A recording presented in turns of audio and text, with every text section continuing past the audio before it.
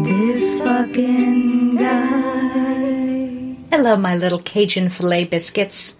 Welcome to This Fucking Guy, a podcast about self-care. If self-care is one long scream into the void. Here is where we use expletives and alcohol to emotionally process the creeps, jerks, and p-words that compose the shitty elevator music of our lives. It's just the price I pay. Ren Martinez. My destiny is calling me, Ginger Golub. And you know what that destiny is? A white pizza with ricotta and broccoli. Delicious. Nom nom nom nom nom. It's on the way. We have this weird obligation to condense this episode into 50 minutes so we can jump on the pizza right as it arrives. So, scream into the void real fast, my baby. So, a gender reveal update. Yeah, more terrible things as a result of gender reveals.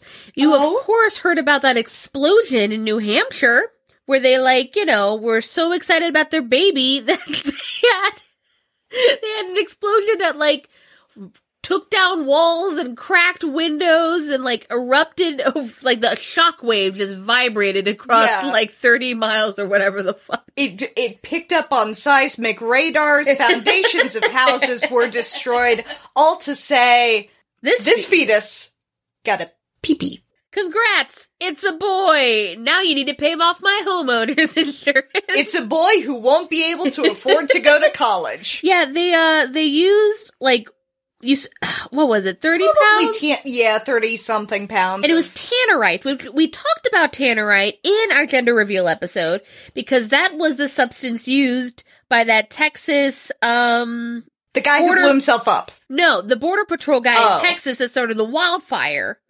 A favorite among idiots.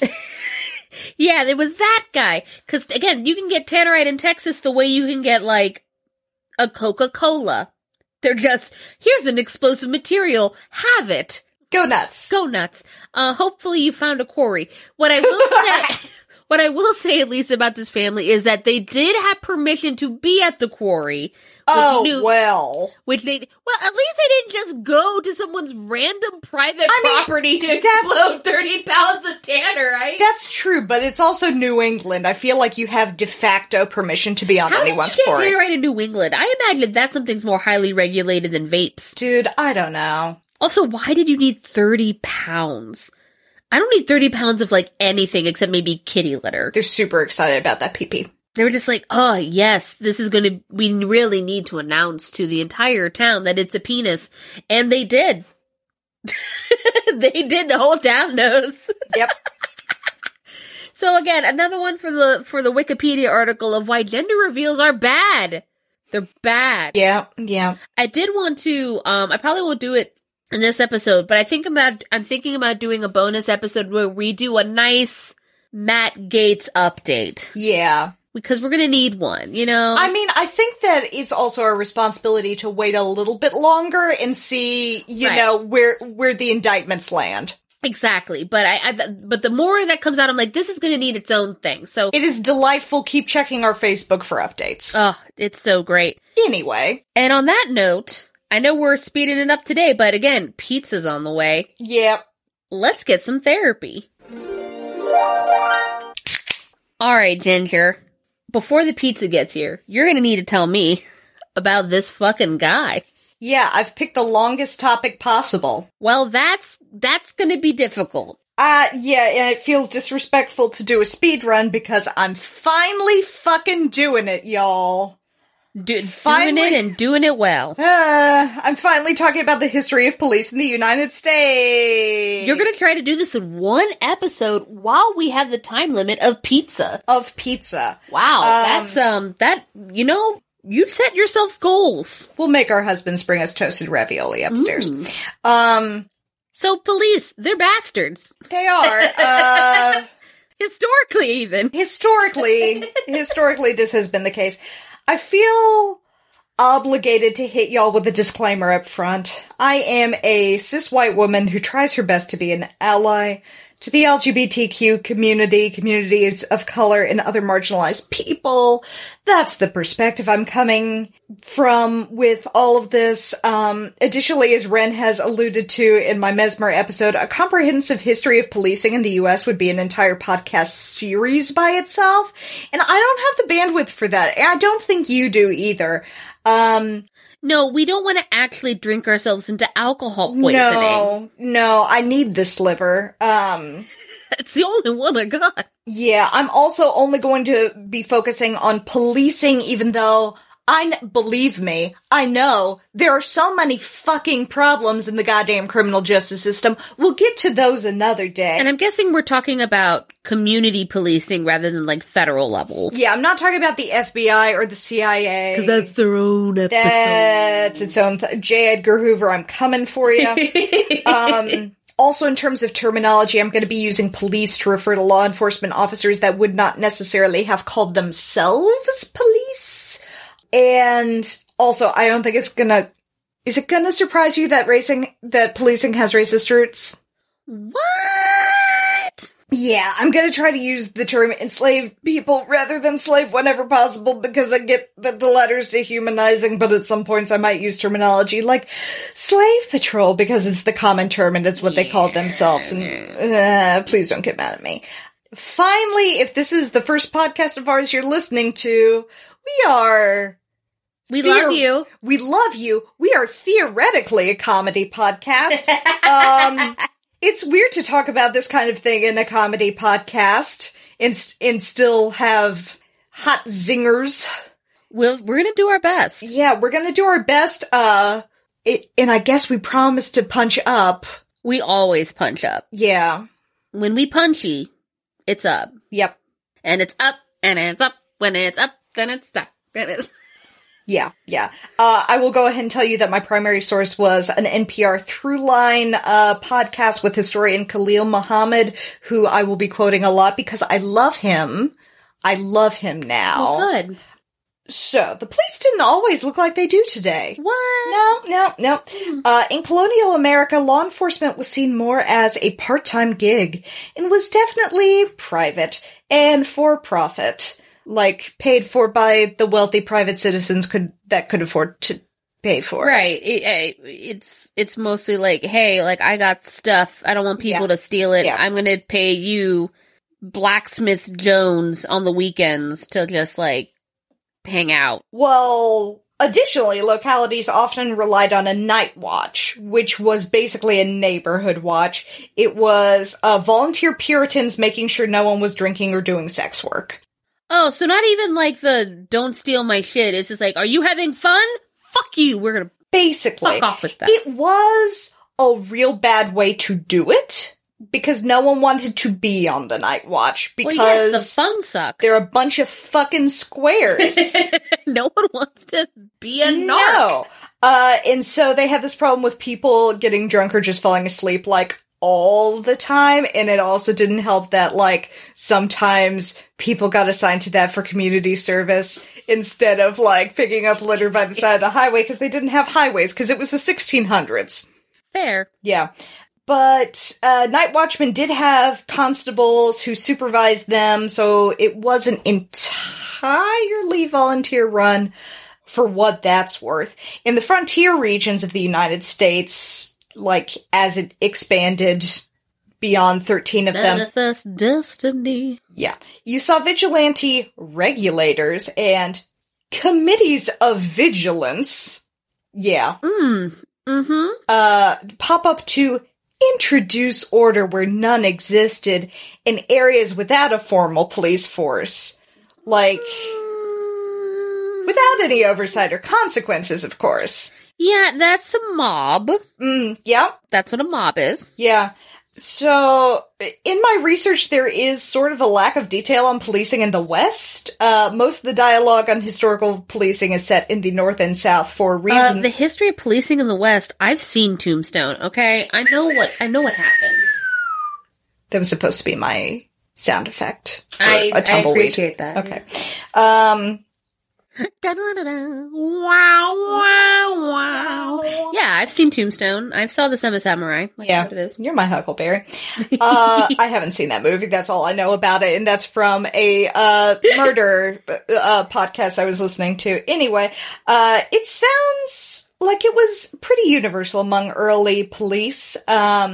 They kind of weren't police at this point, but saying officers of the law sounds convoluted. The early volunteer police knew that they were unpopular killjoys, so they didn't wear badges a lot of the time, and they often pretended not to be police, because they were embarrassed. Because nobody liked them. I don't even know her. No. Some localities looked at this and went, no, we're going to make this a mandatory service, kind of like the draft, I think. But when that happened, if you got tapped to be a policeman, you had enough money to pay somebody else to do it, you would ironically hire like a local ruffian or criminal to do the heavier, quotes here, policing on your behalf. So that's what justice looks like. Justice is being drafted into having to do something that is good and just, and you having enough money to be like, actually, yeah, I'm gonna let criminals do it. America, the criminal justice system. Many places used militias to maintain order, but that's kind of a different thing than day-to-day policing. So I'm not going to get into it too much because that could be its own episode. I'll be saying that a lot, I think. But I think the militias had a lot more to do with, like, dealing with, like, native problems or, like, issues with, like, larger community stuff. I think the policing tends to do with more, like, individual, like, you're drunk in public. Yeah. Don't steal this man's items. So it's important to consider that there were big differences between the ways that policing developed in the North and the South. It was diametrically opposed not diametrically opposed. It was very different systems. I will be taking these piece by piece. I guess I get a little bit spoiler alert. I think when you hear about the history of policing, you tend to hear specifically just the idea of the slave patrols. Like this idea. Oh, I was going to say you hear specifically like they were old-timey constables and they were following the English model of policing. I'm talking about like SJWs talking about the history of policing. You mean the only people listening to our podcast? Yes. Specifically this idea that policing grew out of like slave patrols and slave catching. But like the entirety of the United States wasn't composed that way, my understanding. So different. Yeah, in the North, as like it became a country and linear time moved on, cities got bigger. And the Night Watch thing became mostly useless because cities were too big for a volunteer, like, keep an eye out, system to work. The first publicly funded organized police force with officers on duty full-time was created in Boston. Sounds like Boston. Yeah, in 1830. Does anything good happen in Boston? No. These early police forces were modeled after the English policing systems, as I alluded to, and as apparently you learn in every criminal justice class, I guess. The Magna Carta. Magna Carta. Is that anything? I don't know. Took a lot of inspiration from the military. That's how they got all their fucking titles. Yeah.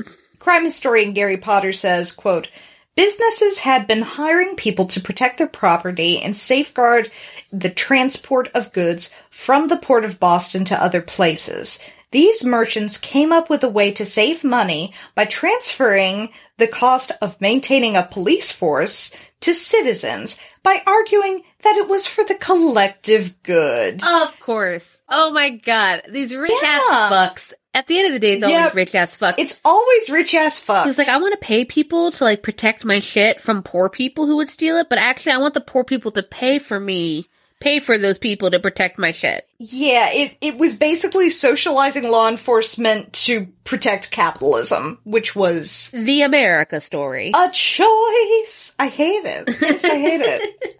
In the South, police forces weren't created to protect merchants' goods, because the South's whole scene was less about trade and more about slavery, as we have already alluded to. Trigger warning. This is gonna be most of it. Dip out if you have to. We will understand. So starting in 1704, so like before America was America. We see formal slave patrols in the Carolinas and just kind of radiating out from there, I guess. By the time John Adams was president, every state that had slavery had a slave patrol, so... Cool. By law, almost all white men... They barely had a constitution, but we all have slave patrols. Yeah. Priorities. Yeah. They didn't even have, like, good fake teeth. By law, almost all white men of a certain age, like mid-20s to their 40s, had to serve on these patrols for up to a year. I'm gonna guess that didn't count if you were rich. It did, actually. Even rich people? Yes, even they rich couldn't just people. pay for some criminal to do it? Oh, girl, you'll see. Slave patrols were tasked with preserving the institution of slavery by chasing down enslaved people who had made a break for it and preventing uprisings among the enslaved population. Because how fucking dare the people you kidnapped try to... Be unkidnapped. This model is honestly more in keeping with America's actual roots than the northern style of policing, no matter what your criminal justice class tries to tell you. According to Professor Michael Robinson of the University of Georgia, the first deaths in America of black men at the hands of law enforcement can be traced back as early as 1619, when the first slave ship, a Dutch man-of-war vessel, landed in Point Comfort, Virginia. I would disagree with the idea that, like, this one is more indicative of the American tradition than the other, because I think both represent the American tradition equally well. You have white supremacy, and then you have capitalism. Yeah. And if there's two things that this great nation is founded on, it's those things. As I alluded to, I'm going to be quoting a lot from historian Khalil Gibran Muhammad, who wrote The Condemnation of Blackness, Race, Crime, and the Making of Modern Urban America. Quote, perhaps the most revealing aspect of the way slave patrols functioned is that they were explicit in their design to empower the entire white population, not just with police power, but with the duty to police the comings and goings and movements of black people. This was all hands on deck. Everybody was meant to contribute. The members who were formal in the slave patrol were paid 25 cents an hour in some cases, and were fined if people shirked their duty. If they chose not to show up for duty, they could be fined anywhere from $5 to $10 in some of the slave colonies. I just love that this idea of white people calling the cops on black people is just a storied tradition. Like, how dare you, like, I don't know if you saw that. There was one recently where this guy was yelling at this black kid who was walking on the sidewalk in their neighborhood, and he straight up was like, "Why are you walking around here?" And the kid's like, "I live here." And he's like, "Well, what's your address?" And he's like, "I'm not giving it to you, very large, scary, bald white man." Yeah.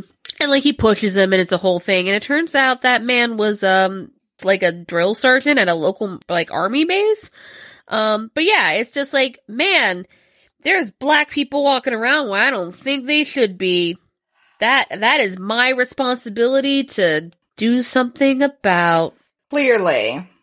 So, like, getting to your earlier point, and, you know, I guess a thing that led up to that was that deputizing all of the white guys to explicitly lord over and punish the black people meant that non-slave-owning whites who absolutely should not have had a horse in this race, and were probably also being exploited by the landed gentry to a degree, they suddenly had this baked-in sense of superiority and a literal obligation to be racist. Slave patrols could also forcibly enter the house of anyone believed to be sheltering someone who had escaped. So they were also, like, literally punishing allies. So just generations of conditioning. Ugh. Yeah, I mean, that's one of the things about white supremacy is that it's not just, like, oppressing one group. It's, like, finding other groups and, like, giving them incentive to maintain that oppression. It's a super cool thing that we do. Super cool, super chill. In places like Virginia and South Carolina, these patrols enforced what were called slave codes, which were laws that controlled basically every aspect of the lives of enslaved people. Like, they weren't allowed to go to places without the proper documentation, even if they were doing business. You needed your bathroom pass. You needed your bathroom pass. They weren't allowed to basically have fire outside the home because the white people were so fucking fragile and tacitly aware of their own shittiness that they were in constant fear of an uprising because they deserved it. Is it fire outside the home? They Is did this like everything was okay until the Fire Nation attacked? Like, what are they? they thought everybody was going to do an arson on them. I mean, admittedly, but like, they're not firebenders. No, but also they didn't have matches. So I guess a lot of people were like walking from one place to another with like I don't know how this worked. It's fucking dumb. It's a fucking dumb thing because the white people were just so insecure. Have your bathroom pass. How dare you have fire? Everything is about us, clearly. So if you have fire, it must be to set us on fire. I mean, line up. It is soup for my family. So another part of this is that, and this is arguably the most troubling to me, is that there was an expectation that slave patrollers would be the ones to dole out punishment, i.e. beatings, on sight. There was no due process for enslaved people. It essentially began and ended at the police level with corporal punishment. Do we see any relevant consequences of this today, I ask you? You know what? I really can't draw any parallels here. It's, I'm drawing a blank. Shrug emoji. In his memoir, Solomon Northup, whose story was told in the movie 12 Years a Slave, he wrote, quote, "They have the right, either by law or by general consent, to inflict discretionary chastisements upon a black man caught beyond the boundaries of his master's estate without a pass, even to shoot him if he attempts to escape." Again, drawing a blank on parallels. I'm just not, What, just a very single random occurrence in history? Just a complete anomaly. Yeah. And it never happened again. We're being sarcastic, Zuckerberg algorithms. Jesus Christ. Slave patrols existed formerly for a full 161 years until the Confederacy surrendered and the Civil War ended in 1865. It's a long time. They existed longer than the modern police force. They did. Yeah. Yeah. Within months of the end of the Civil War, Southern states began passing laws that would evolve into slave codes and Jim Crow. During Reconstruction, local police, specifically sheriffs, basically just reverted back to the old slave patrol model, except now they were enforcing segregation and the disenfranchisement of black people, and it's been the same ever since. So anyway, thank you for listening. It's really interesting because, like, part of the discussions that I think we've been having in the last couple of years, but, like, I remember being in, like, AP US history. I remember us talking about, like, the Revolutionary War period and, like, the Civil War period. I remember us talking about, like, you know, the World Wars and things like that. I think Reconstruction was, like, 2 classes. And then there was it. They used the term carpetbagger. Thanks for coming. We're gonna... Teapot Dome. We're gonna put on, probably Tombstone again. Now it's time for the Titanic. Ooh, interesting. Ooh. Like, it just... All of this was so glossed over. We definitely spent more time on the Titanic than Reconstruction. And I don't think that's just a Virginia thing. I mean, don't get me wrong, like, being in high school in Virginia, it's like the war of northern aggression. But I don't think it's just a Virginia thing. I think it's just in America, like, we're just going to ignore these 50 years. We're not going to talk about it. Yeah. And post-Civil War, one of the big things in policing in the South was their love-hate relationship with the 13th Amendment. I'm not going to go too far into this because it's related more to the U.S. prison system, and that's its own whole episode for another day. But to quote again from Dr. Muhammad, One of the really powerful expressions of how important policing and punishment were in the conception of the end of slavery was that the 13th Amendment abolished slavery, except as punishment for crime. So in some ways, the genius of the former Confederate States was to say, oh well, if all we need to do is make them criminals and then they can be put back into slavery, well then that's what we'll do. And that's exactly what the Black Coats set out to do. The Black Coats, for all intents and purposes, criminalized every form of economic power, except the one thing it didn't criminalize was the right to work for a white man on a white man's terms. Yay, America, America, I come America, let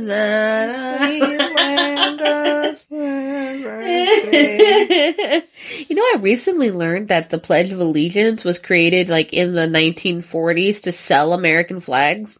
Didn't realize it was to sell American flags, but I knew that the under God was to differentiate us from the commies.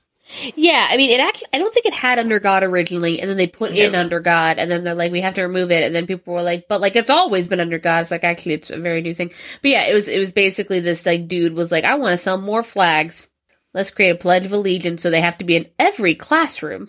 Subjugation of the worker, you say? That's American! Since the 1800s, the definition of public order, like the thing that police are supposed to maintain, that depended on who you asked. I imagine so. Yeah. So in the South, where the racist white former plantation owners had the power, public order meant continuing the separation and subjugation of people of color. In cities with big industry, public order meant keeping the workers in line and stomping out union activity. Fuck those labor unions. How dare they want rights? In places with large immigrant populations, public order meant promoting the interests of the people who got here first. Not Native Americans? No, not them, though. They were here first. But, like, first and beige? Oh, okay. Yeah. So the first of the Sherwin-Williams, like, white series. Okay. Yep. Like a nice eggshell. That's verbatim what I was about to say. And so we see the police and elites really conducting social control, but calling it crime control. And in order to do this, they actually get like buy-in from the community, they raise the specter of dangerous classes. So, suggesting that, like, drunkenness and crime and hooliganism and political protest and worker riots, don't call them strikes, I guess, were the products of a biologically inferior, morally intemperate, unskilled, and uneducated underclass. I mean, you can still see echoes of that. I mean, when you talk about, like, the Oh, so distant, these echoes!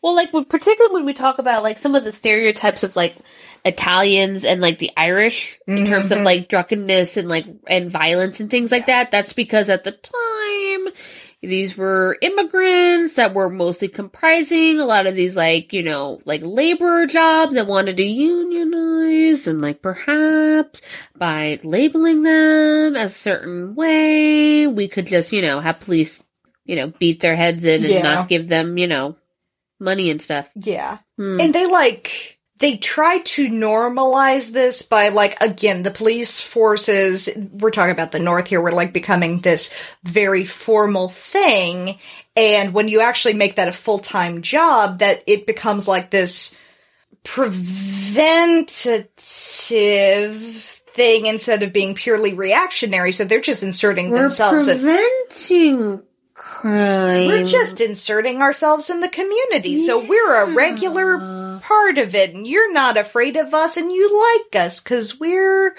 everyman. And we're gonna just take care of these things. Pulitzer and Hearst, they think we're nothing. Are we nothing? No! Are you quoting Pulitzer and Newsies Hearst, again? They think they got us. Do they got us? No! Even though we ain't got hats or badges, we're a union just by saying so. And the world will know. Dude, that's a great musical. And it's all about labor unions in 1899 and about how the police... So, as we've said, There were definitely formalized police forces in the North, but less so in the South. But the South had this incentive now to imprison people, specifically black people, to get their free labor and uphold the status quo. So they were bringing all of these huge prisons and prison farms, but however, are they going to fill them without a formal police force? Who could they possibly enlist to dispense racist vigilante groups, you say? Oh, those people. Specifically, the Ku Klux Klan, which was formed in Tennessee in 1866 for this very purpose. Yeah. I mean, the Ku Klux Klan and the police have just a lovely relationship, just this mutual accord of they go to each other's, like, you know, family picnics and eat the most bland potato salad. So at this point, the Klan and other comparable white supremacist vigilante groups, I'm just gonna say the Klan because for all intents and purposes it was, these assholes are basically the continuation of slave patrols, except it's just the guys who were really enthusiastic about being on the slave patrols, the guys who could not get enough. And were really into LARPing. Yep. They wanted jaunty hats. And now they're, of course, more or less deputized and put in the business of terrorizing, policing, and surveilling and controlling black people. They even set up Klan courts, which is the most chilling set of words that I have ever put together. I bet court is spelled with a K. It's not, but it should be.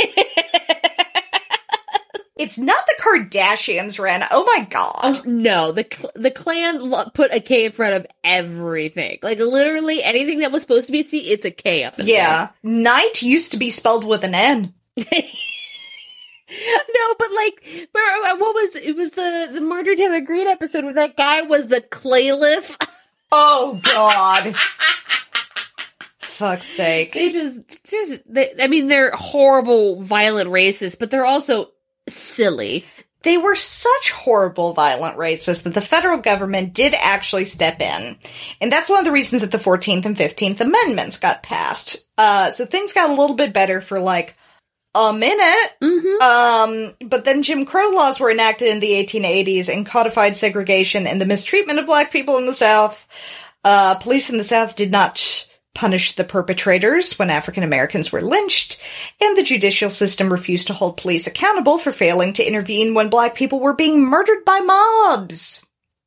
Again, history never repeats itself. So glad we are over this point in our nation's history. Throwing back to our Boss Tweed episode, and we're switching back to the North again because I can't stay on the South too long or I'll die. The 1800s also saw the rise of big political machines who often swayed, we'll call it swayed police efforts. Money. Our order is outside our front door. Money. Do you want to pause and eat food? Yeah. Carbs and pizza, I'm going to sleep. Yeah. Dear listeners, if there is a very different energy coming back, it's because we have just carbo-loaded. Dare you? Sorry, that was my computer. Not me. Not me pointing out the carbohydrates we've eaten and the... That's my computer wanting to interrupt with like a million alerts. How fucking dare you? Goodness. It is rolling though, right? It is rolling. Bless. Last I remember we were talking about... Oh, I remember. Reconstruction. So, we're gonna go back to the North. We're gonna throw back to our Boss Tweed episode. In the 1800s, you also saw a rise in big political machines. This is like your Tammany Hall and whatever. And it's probably not exclusively in the North, but the examples we see are always like Boston, Philadelphia, Chicago, New York. Yeah. So, what's going on here? Police captains and sergeants were often picked by the local political party ward leader, who often owned taverns and ran street gangs that intimidated voters. Yeah. Yeah. So the politicians in charge of specific areas were able to use their police to harass political opponents, or have officers turn a blind eye to, like, the illegal shit that they were doing, while, like, obviously simultaneously arresting They're Like labor workers and whatever. labor workers and like anybody who disagreed with them, who's doing the exact same illegal shit they were doing. Like they're the ones that are Yeah, going to it's get a gang. picked up. Obviously. It's a gang. Yeah. So I really want to drive home the fact that this was a period in history where police were specifically and actively used by political machines to carry out election fraud. Yeah. Cool. Yep. That's... So I mentioned areas with a lot of immigrants earlier, and that's a really big driving force in northern policing in the 19th and 20th centuries for the purpose of creating this othered class that poor white people could subjugate and feel better about themselves. It was like definitely immigrants in the north. I think it's fair to say that it's different than the way immigrants, particularly those from Central and South America, are policed today, because they weren't trying to deport people. They wanted them to stay because they needed... cheap labor. Yeah. Cheap labor to build the infrastructures of what became these big cities. Right. And I'm just going to cut back to Khalil Muhammad again because he's the best. I need to read his book. Quote, "There was an early emphasis on people whose status was just a tiny notch better than the folks who they were focused on policing. And so the Anglo-Saxons are policing the Irish, or the Germans are policing the Irish are policing the Poles, black people are there, they're getting policed by everyone, but their numbers are fewer. And so this dynamic that's playing out is the police officers are a critical feature of establishing a racial hierarchy, even among white people." That's New York. That is New York, and they've been bastards the whole time. Yeah. Like the most common thread between how this is playing out in the North and South is that the police were there to keep the poor people in line. Right. Yeah. Speaking of keeping poor people in line, by the late 1800s, union organizing and labor unrest were a big national thing.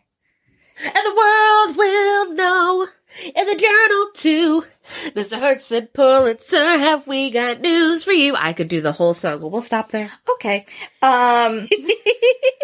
New York City had a little over 5,000 strikes involving almost 1 million workers from 1880 to 1900. Chicago had like 1,700 strikes involving over 500,000 workers in the same period. They weren't calling them strikes, as I alluded to. They were calling them riots because, of course, they fucking were. Well, yeah, I mean, when it comes to the actual people who are engaging in, like, whatever movement, they're like, this is a strike. Yeah. And everyone who hates is like, no. You're looting. And this is a riot. It's a riot, and if they called it a riot, then private businesses could, like, use the police as public employees to enforce private economic interests. Right. Because it's like, I don't want anyone busting out my windows. Yeah. So using police against organizing workers was both cost-effective for the bosses and politically useful in that it confused the issue of workers' rights with the issue of crime. Oh, what a proud tradition. I mean, that's not the word I would have used, but okay. Anti-labor activity also changed the way the police looked and operated. They set up alarm boxes throughout the cities, and respectable citizens, rich white guys, were given keys so that they could call out the police at a moment's notice. They also started having their own wagons, which, okay, so this is a whole revelation to me. So first of all, I didn't realize before, but they had the wagons so they could just haul a bunch of workers away all at once when they're busting up strikes. That's why you would need a wagon, because before you could just, like, walk somebody to the police station. The other thing is that they're called paddy wagons. Police cars are called paddy wagons because they were hauling away the Irish immigrants. So, I love these, like, little racist tidbits that just become part of our everyday language. I didn't realize something I learned the other day. You've heard of a cakewalk? Like, that was a cakewalk. Is there an ethnic minority that we used to call cakes? No, it's specifically a racist practice in slavery where part of the entertainment of an evening would be to get a bunch of slaves in your house and put a cake in the center and say dance. And all the white people would laugh at all slave people dancing, and then they would choose who were the best dancers, and eventually whoever was chosen last got to eat the cake. So when things are like, oh, that was a piece of cake, or that was a cakewalk, it's referring to this practice that white people used to do to enslaved people. I hate everything. Little racist tidbits to ruin your day. Why did we come back to podcasting? We were watching dogs get adopted. I know, puppies. But we must inform the masses. We must inform all 53 of our estimated audience. They also put police on horses and made their nightsticks longer so they could, in crowds, just more effectively beat people. Just whack 'em. Yeah. It's like playing polo. From above. With people. Oh, God. That said, this was interesting to me. It doesn't appear that police had guns until at least the 1840s. In some areas, I think much later than that. It took them even a surprisingly long time to implement uniforms because They didn't want anyone to know your police. No one liked you. Because you're gang members. The first police brutality or police corruption commission was the Lexow Committee in New York in 1894. Things were so bad that they collected 10,000 pages in testimony. They essentially found out, just like the South, police were straight up beating people that they thought were out of line without any due process. This is where the term the third degree comes from. It comes from policing because they didn't want to use words that directly indicated that they were beating people, so they would say, I gave them the third degree. Yeah. Oh, cool. I love, secret little languages that we make up to, describe the fun little, war crimes we're committing. Super cute. Just a jazzy little expression. This commission was sort of effective. 45 counts of second-degree assaults were charged on law enforcement officers, and they ran the Tammany Hall boss, which was not Boss Tweed by this time. It was Richard Croker, fully out of the county. It sounds like Tammany Hall never quite, bounced back from this. It did happen in the Tweed courthouse. Oh. This whole thing happened in the, Boss Tweed courthouse named after him. Okay, so we're going to do this investigation into corruption at a Mick Corruption courthouse. Yes. Staffed by Mick Corruption party members. Yeah. Yeah. It's going to go well. It's worth remembering that the first publicly funded police force was formed in 1838. We're not even 60 years out from that, and they're having to run commissions to deal with the massive systemic issues inherent to policing. Because they're gangs. Because it's baked in. Publicly funded gangs. It's in the cake mix. Ooh. America. Gross. That's especially gross because you're playing with your hair right now, and now I'm just imagining hair in a cake. But hair in a cake is a pretty good metaphor. I just pulled a huge clump of hair. I'm just gonna, I don't know, put it in my pocket. My podcasting has that effect on you. It's like a funfetti cake, but instead of sprinkles, it's shit. It's racism. It's race. Instead of sprinkles, it's racism. Title of this episode, absolutely. Police corruption in the 1800s did lead to the creation of private police forces like the Pinkertons, but they are gonna also get their own episode. I wouldn't consider the Pinkertons a private police force, but yeah, they're... Academics do. Well, I guess they are considered policing, but in the way of, traditional policing, being Union busters. Yeah.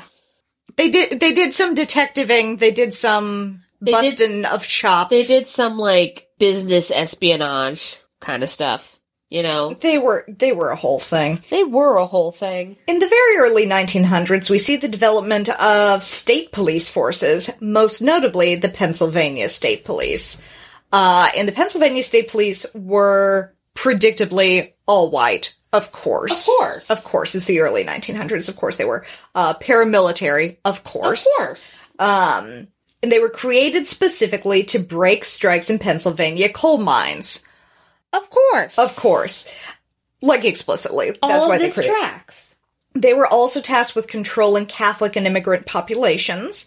They were hosted in barracks outside the town so they would not mingle with or develop friendships with local residents.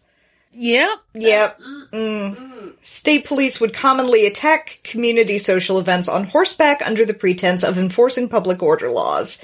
Texas also was doing this at approximately the same time, but it's different because they were trampling Native and Mexican populations. So that was a fun twist. It's just, it just takes it's a coalition. It's a coalition of bad. Then there was the Great Migration, in which large numbers of Black Americans moved to northern cities between 1916 and 1970 because the South was poor and extremely racist. I would have too. And I think that this was a pretty okay time at the beginning. Like, there was some degree of racial harmony right when this started. But as housing became more scarce, we see police taking a vested interest in redlining.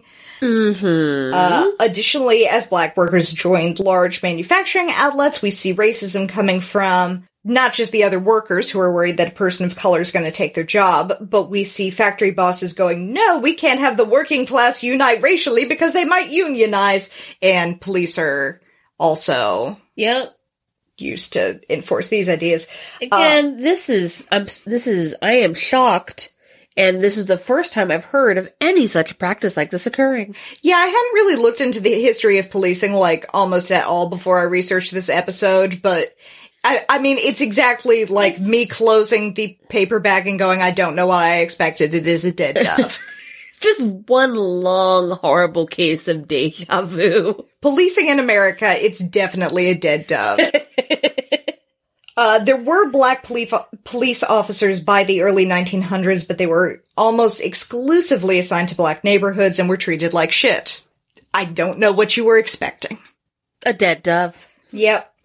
The disproportionate police brutality against the brand new Black community in the North led to a significant tension, and out of this, in 1917, we start to see, please note the heavy air quotes, like 24 race riots break out across the country.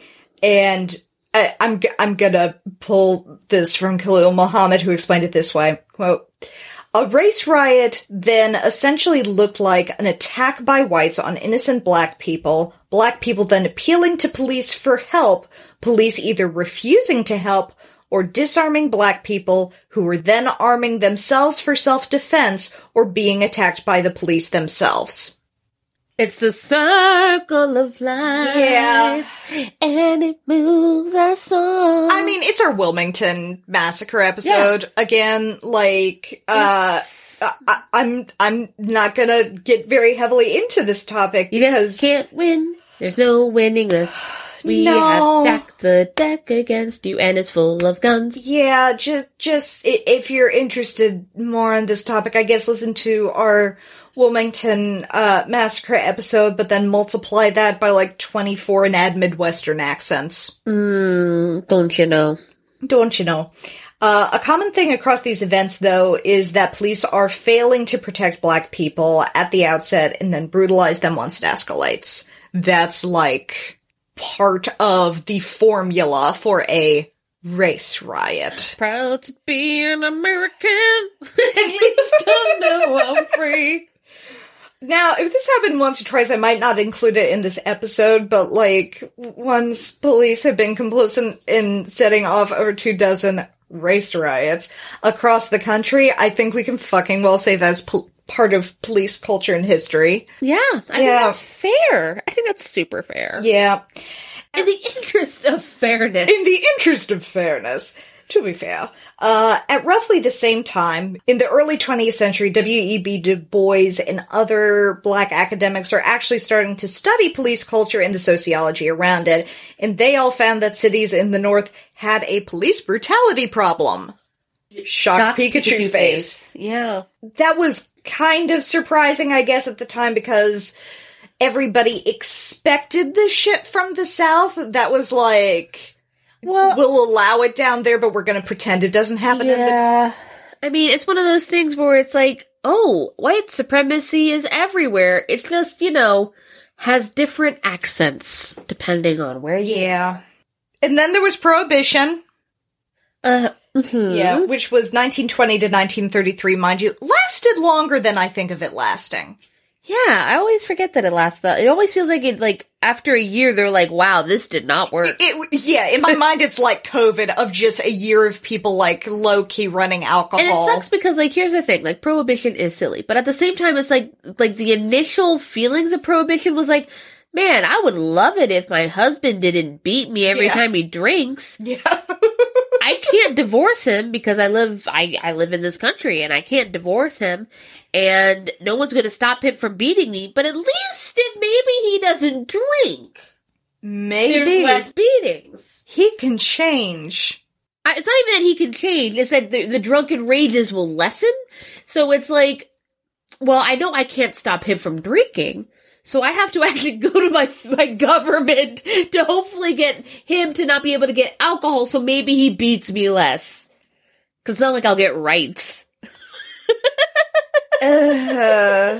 Yeah.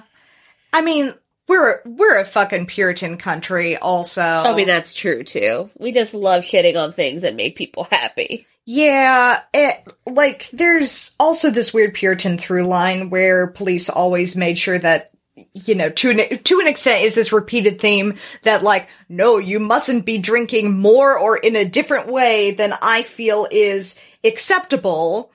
And then once Prohibition was over, it became drugs. Yeah. And they've always felt this way about sex work. I mean, they will have sex with the sex worker. Oh, absolutely. And then arrest her. Yes. Not always in that order.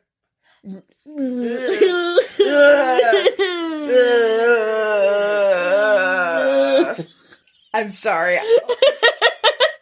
I'm so sorry. But we see of course we see a huge increase in police corruption during Prohibition. Are you fucking kidding me? Because they're gangs. Because they're gangs, they're getting paid off by, the party bosses that they promised real hard that they weren't gonna get paid off anymore by, I guess, after the... We promise. Yeah. In 1929, President Herbert Hoover I pronounced Hoover with 4 umlauts. President Herbert Hoover established the Wickersham Commission. Oh, I feel like that's a name I've heard. I just like it. It's just instantly familiar sounding. Isn't that an antagonist in a Dickens novel? Probably. They're all antagonists in a Dickens novel. Oh my god, Charles Dickens, I'm sorry. I know you were the pop culture author of your time, but your shit's boring. He's on my list. So, I mean, I guess Herbert Hoover tried to do a good thing. Or at least appear to do a good thing.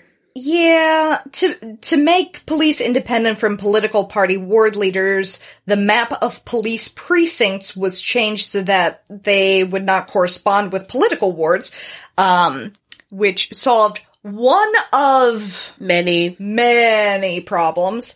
The commission's report, prepare your shocked Pikachu face, failed to mention anything about racial disparities in police brutality, and the black community was understandably frustrated and disappointed by this. Well, yeah, because that wasn't one of the problems. Wasn't it? Not according to the people in charge. That was a fixture, not a bug. I hate it. So, starting in the 1930s and extending all the way into the 50s, this guy named August Vollmer. I've heard of Vollmer. What did he do? He did a thing. A bunch of shit. He did a bunch of shit. He's not a bad guy. That I have done a lot of research into. My understanding he might have been is a bad that guy. For a cop, he's one of the better ones, but he's still a cop. He accidentally did some bad stuff, but it was based out of the idea of doing good stuff. So he was the police chief in Berkeley, and he got the ball rolling on, professionalization of police in adopting scientific methods into policing. So he implemented the first centralized record system. He asked that all of his officers have degrees, not just the third degree. Waka waka.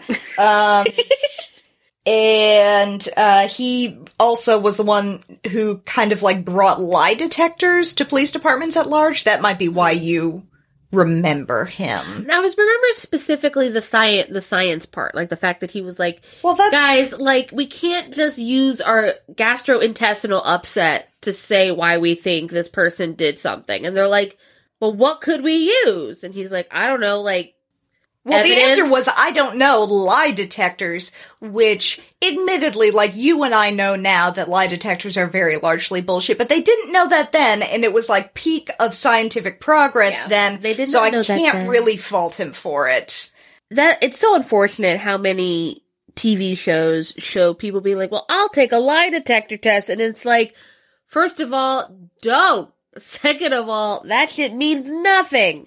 It means nothing if you do take the lie detector test, unless you fail, in which case they feel like it means something. And if you refuse to take the lie detector test, then they feel like that's very telling. So there's no way to win. No, there's no way to win.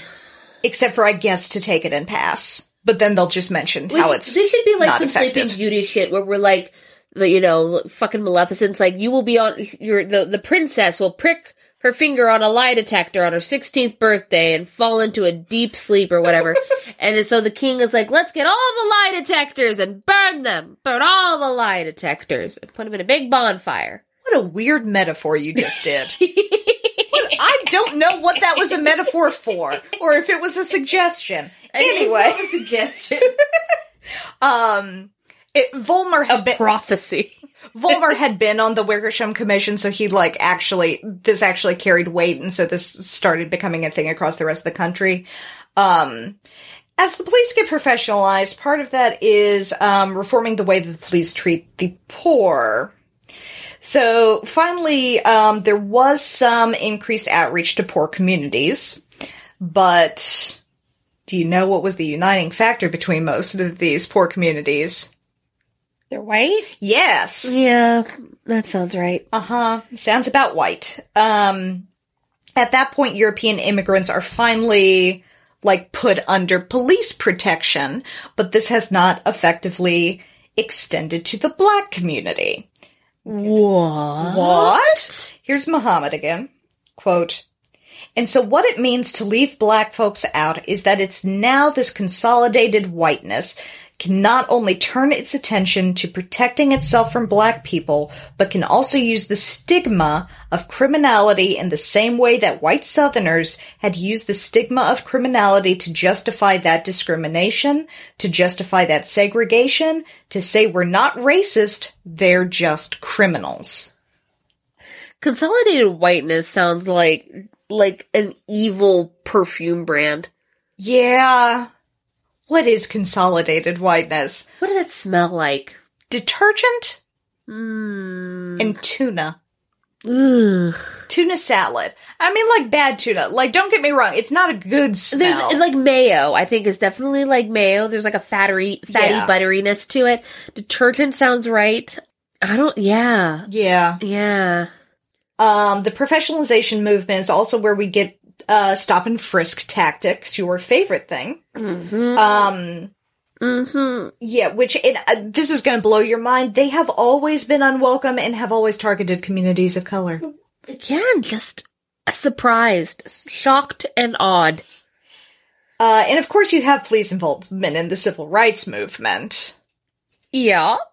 That could be its own episode also. Yes. Police were widely used to suppress protests and activists, often by brute force. They are still causing at this point in the 60s, they're still causing the race riots that we talked about earlier, and were genuinely a primary force in trying to preserve the idea of white supremacy. So it did go a little bit differently in the civil rights movement, civil rights era, and the reason it did, not overwhelmingly so, okay, I'm not giving those people more credit than they deserve. But it really was the first time where these things were being filmed. Yes. And photos were coming out. And so, like, when you read words on a page of, like, there was a race war, right? It's very easy to just take it at its word. But then when you see pictures of, like, a cop sicking a dog on a child, you're like, are we the baddies? Yeah. National commissions were created to investigate, the riots and the political instability. Like, this was kind of an ongoing thing for multiple decades, and universally pointed to the police as a source of social tension. Mm-hmm. Yeah, dude. Yeah. It's a dove in a paper bag. It is a dead dove. Yeah. As you can imagine, it was very awkward when the police started having their own unions. Yeah, that is a fucking hypocrisy at its fucking finest. I was gonna make a joke about them beating each other, but it sounds like that might have happened. Mm-hmm. But I mean, unions being union, when that was happening, politicians started using the police, because suddenly they were mad at them because unions, as a scapegoat for why there was so much crime and so little money, even though that wasn't why. And then this led to a whole restructuring of police forces across America. And this is where you get things like 2-person patrols, more different jobs and specialized tasks within police departments, and the police once again becoming a reactive force instead of a proactive force. Right. This restructuring also, purposefully or not, separated the police far more from the communities that they were policing. And honestly, given the rest of the episode, both before and after, I don't fucking know if that's a good thing or not. Yeah, it's... In the 1980s, there was a push to get police back in communities to heal the rifts between law enforcement and marginalized communities. How's that going? Well, last time I heard, really well. A paper I cited from Eastern Kentucky University, see the show notes, notes that by this time there was, quote, an overwhelming body of scholarly literature which finds that the police have virtually no impact on crime, no matter their emphasis or role, provide a means to make citizens feel more comfortable about what had been a seeming insoluble American dilemma. So, they're not actually doing anything except for making people feel better. Yeah, no, they... White people. I don't have the statistics off the top of my head, but I think it's like police... Well, first of all, I think it's police, like, literally, like, 3% of what police do actually is serious crimes of any kind. Right. And then of that 3%, I think they only solve, like, 4% of those crimes. Right. So mostly they just ride around and do nothing. Don't say nothing, Ren. They arrest lots of people for minor crimes. They do. And then shoot people. They do punch unarmed women in the face repeatedly. They do suffocate people for passing counterfeit $20 bills. Uh-huh. $20 does feel like the price of a human life. They do arrest 6-year-olds from their elementary school when they're having an autistic meltdown in the classroom. That's true. They also, shoot teenagers because phones look like guns. They accidentally mistake guns for tasers. Yes. Right? They do a lot. The days are so busy. So I had the hardest time ending this episode, and like my next 5 paragraphs are just going to be me having an existential meltdown. Prepare yourselves. Existential meltdown. Yeah, it's still going on, clearly, as we have just stated. I'm not even sure how many unarmed black people have been murdered by police in the last year, because the number keeps climbing. By the time this is released, from the time this is recorded to the time this is released, it will be more, and I hate that extremely much. I don't understand how or why you do current event issues, because it's exhausting. Yeah, it is. Yeah. But I mean, if you look at the historical footprints of policing, it's all still there. Like, you still have the enormous biases against the Black community. You still have this deference towards politicians and businesses over people.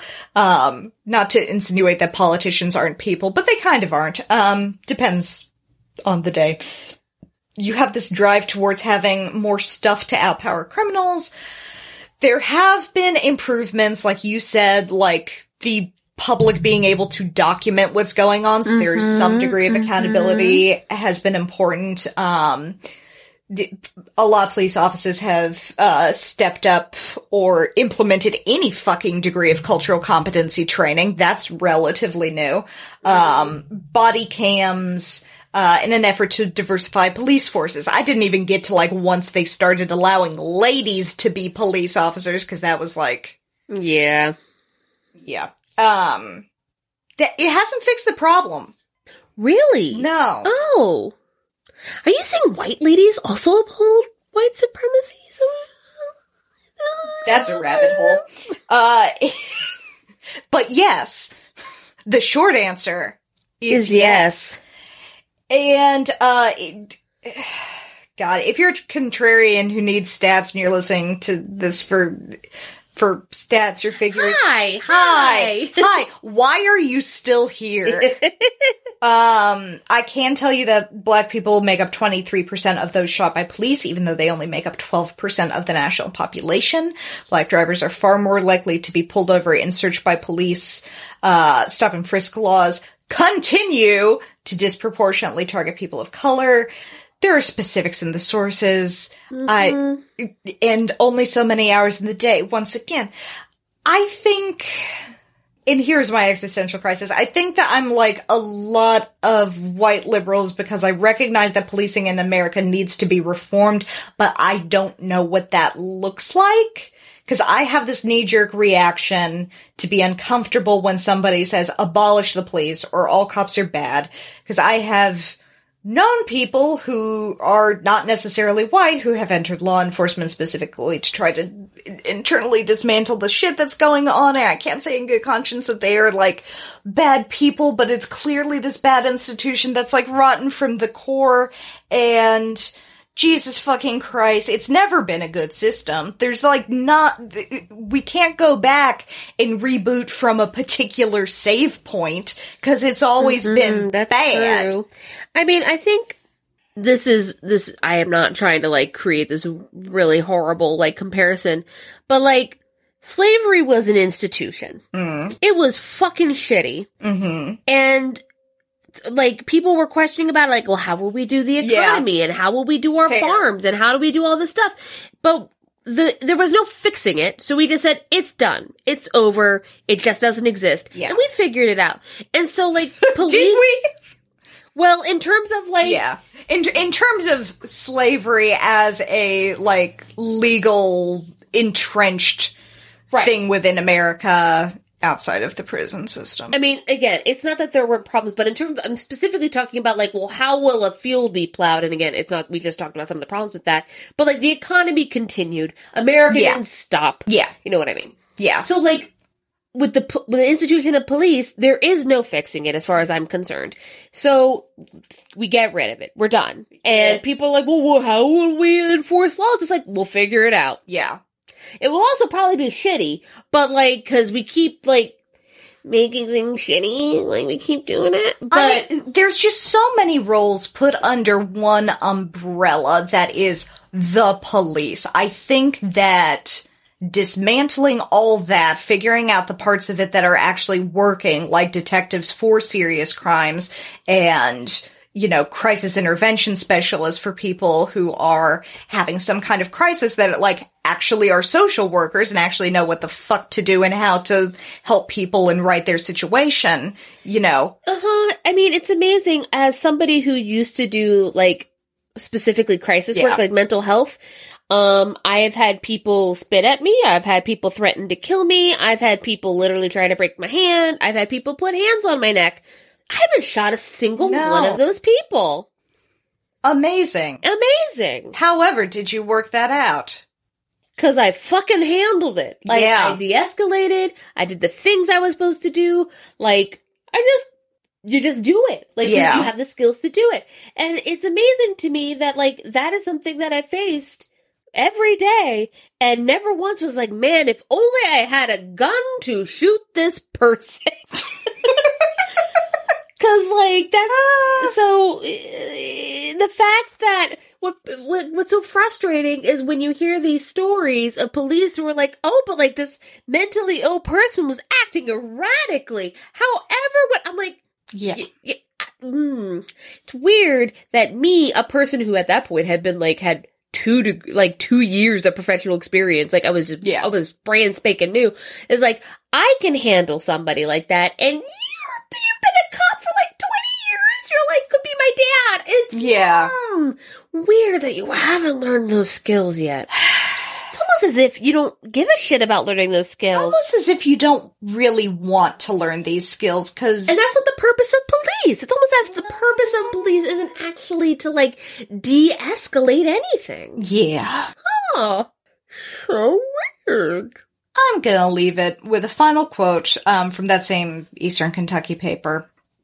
As we look to the 21st century, it now appears likely that a new emphasis on science and technology, particularly related to citizen surveillance, a new wave of militarization, reflected in the spread of SWAT teams and other paramilitary squads, and a new emphasis on community pacification through community policing are all destined to replay the failures of history as the policies of the future. Slow clap. The slowest of claps. God bless America, the land that I love. So, I got done with this and just kind of collapsed into a heap. In terms of a self-care plan. Let's say first, in terms of a self-care plan, watch The Doghouse UK on HBO Max. Yes. Because you need some serotonin, and puppers are where it's at. We had to, again, cannot emphasize this enough, had to do this episode in 2 parts and watch puppies in the middle because it's awful. And we are cis white ladies who are not being affected by it really barely at all. We recognize that. And this is why I am going to recommend, in lieu of a self-care plan, go donate to the fucking ACLU, the NAACP, and your local bail fund. Yes, please do that. That would be great. Well, that's going to be all for us this week, folks. That was okay, so I do want to say, that was a very good episode. You did a very good job of trying to consolidate, like, 250 years of shit. 400 years. Into something, like, manageable and bite-sized, which is, like, really hard to do. Yeah.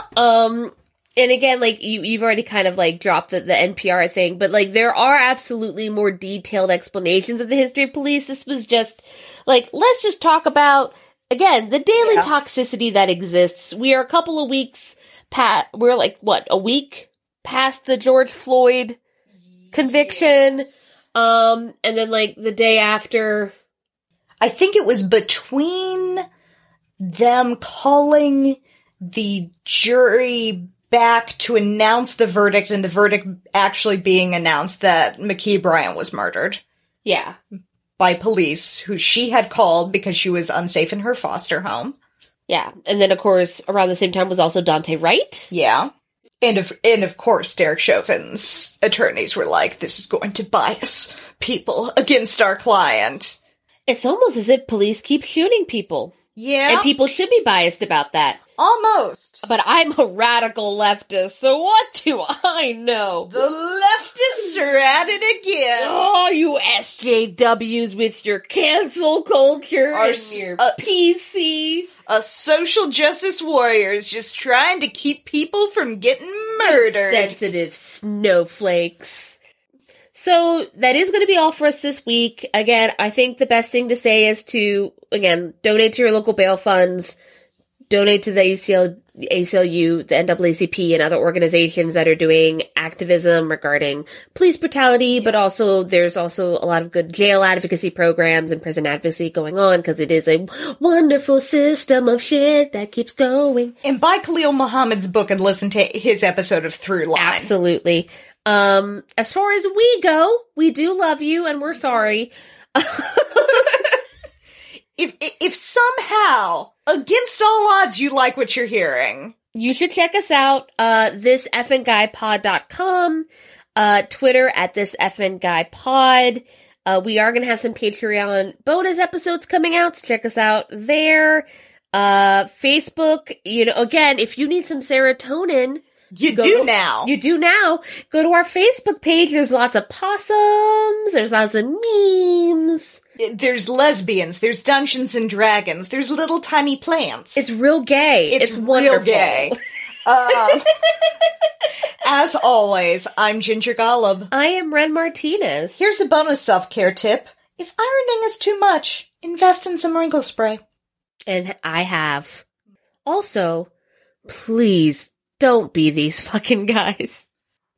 Peace. This fucking guy.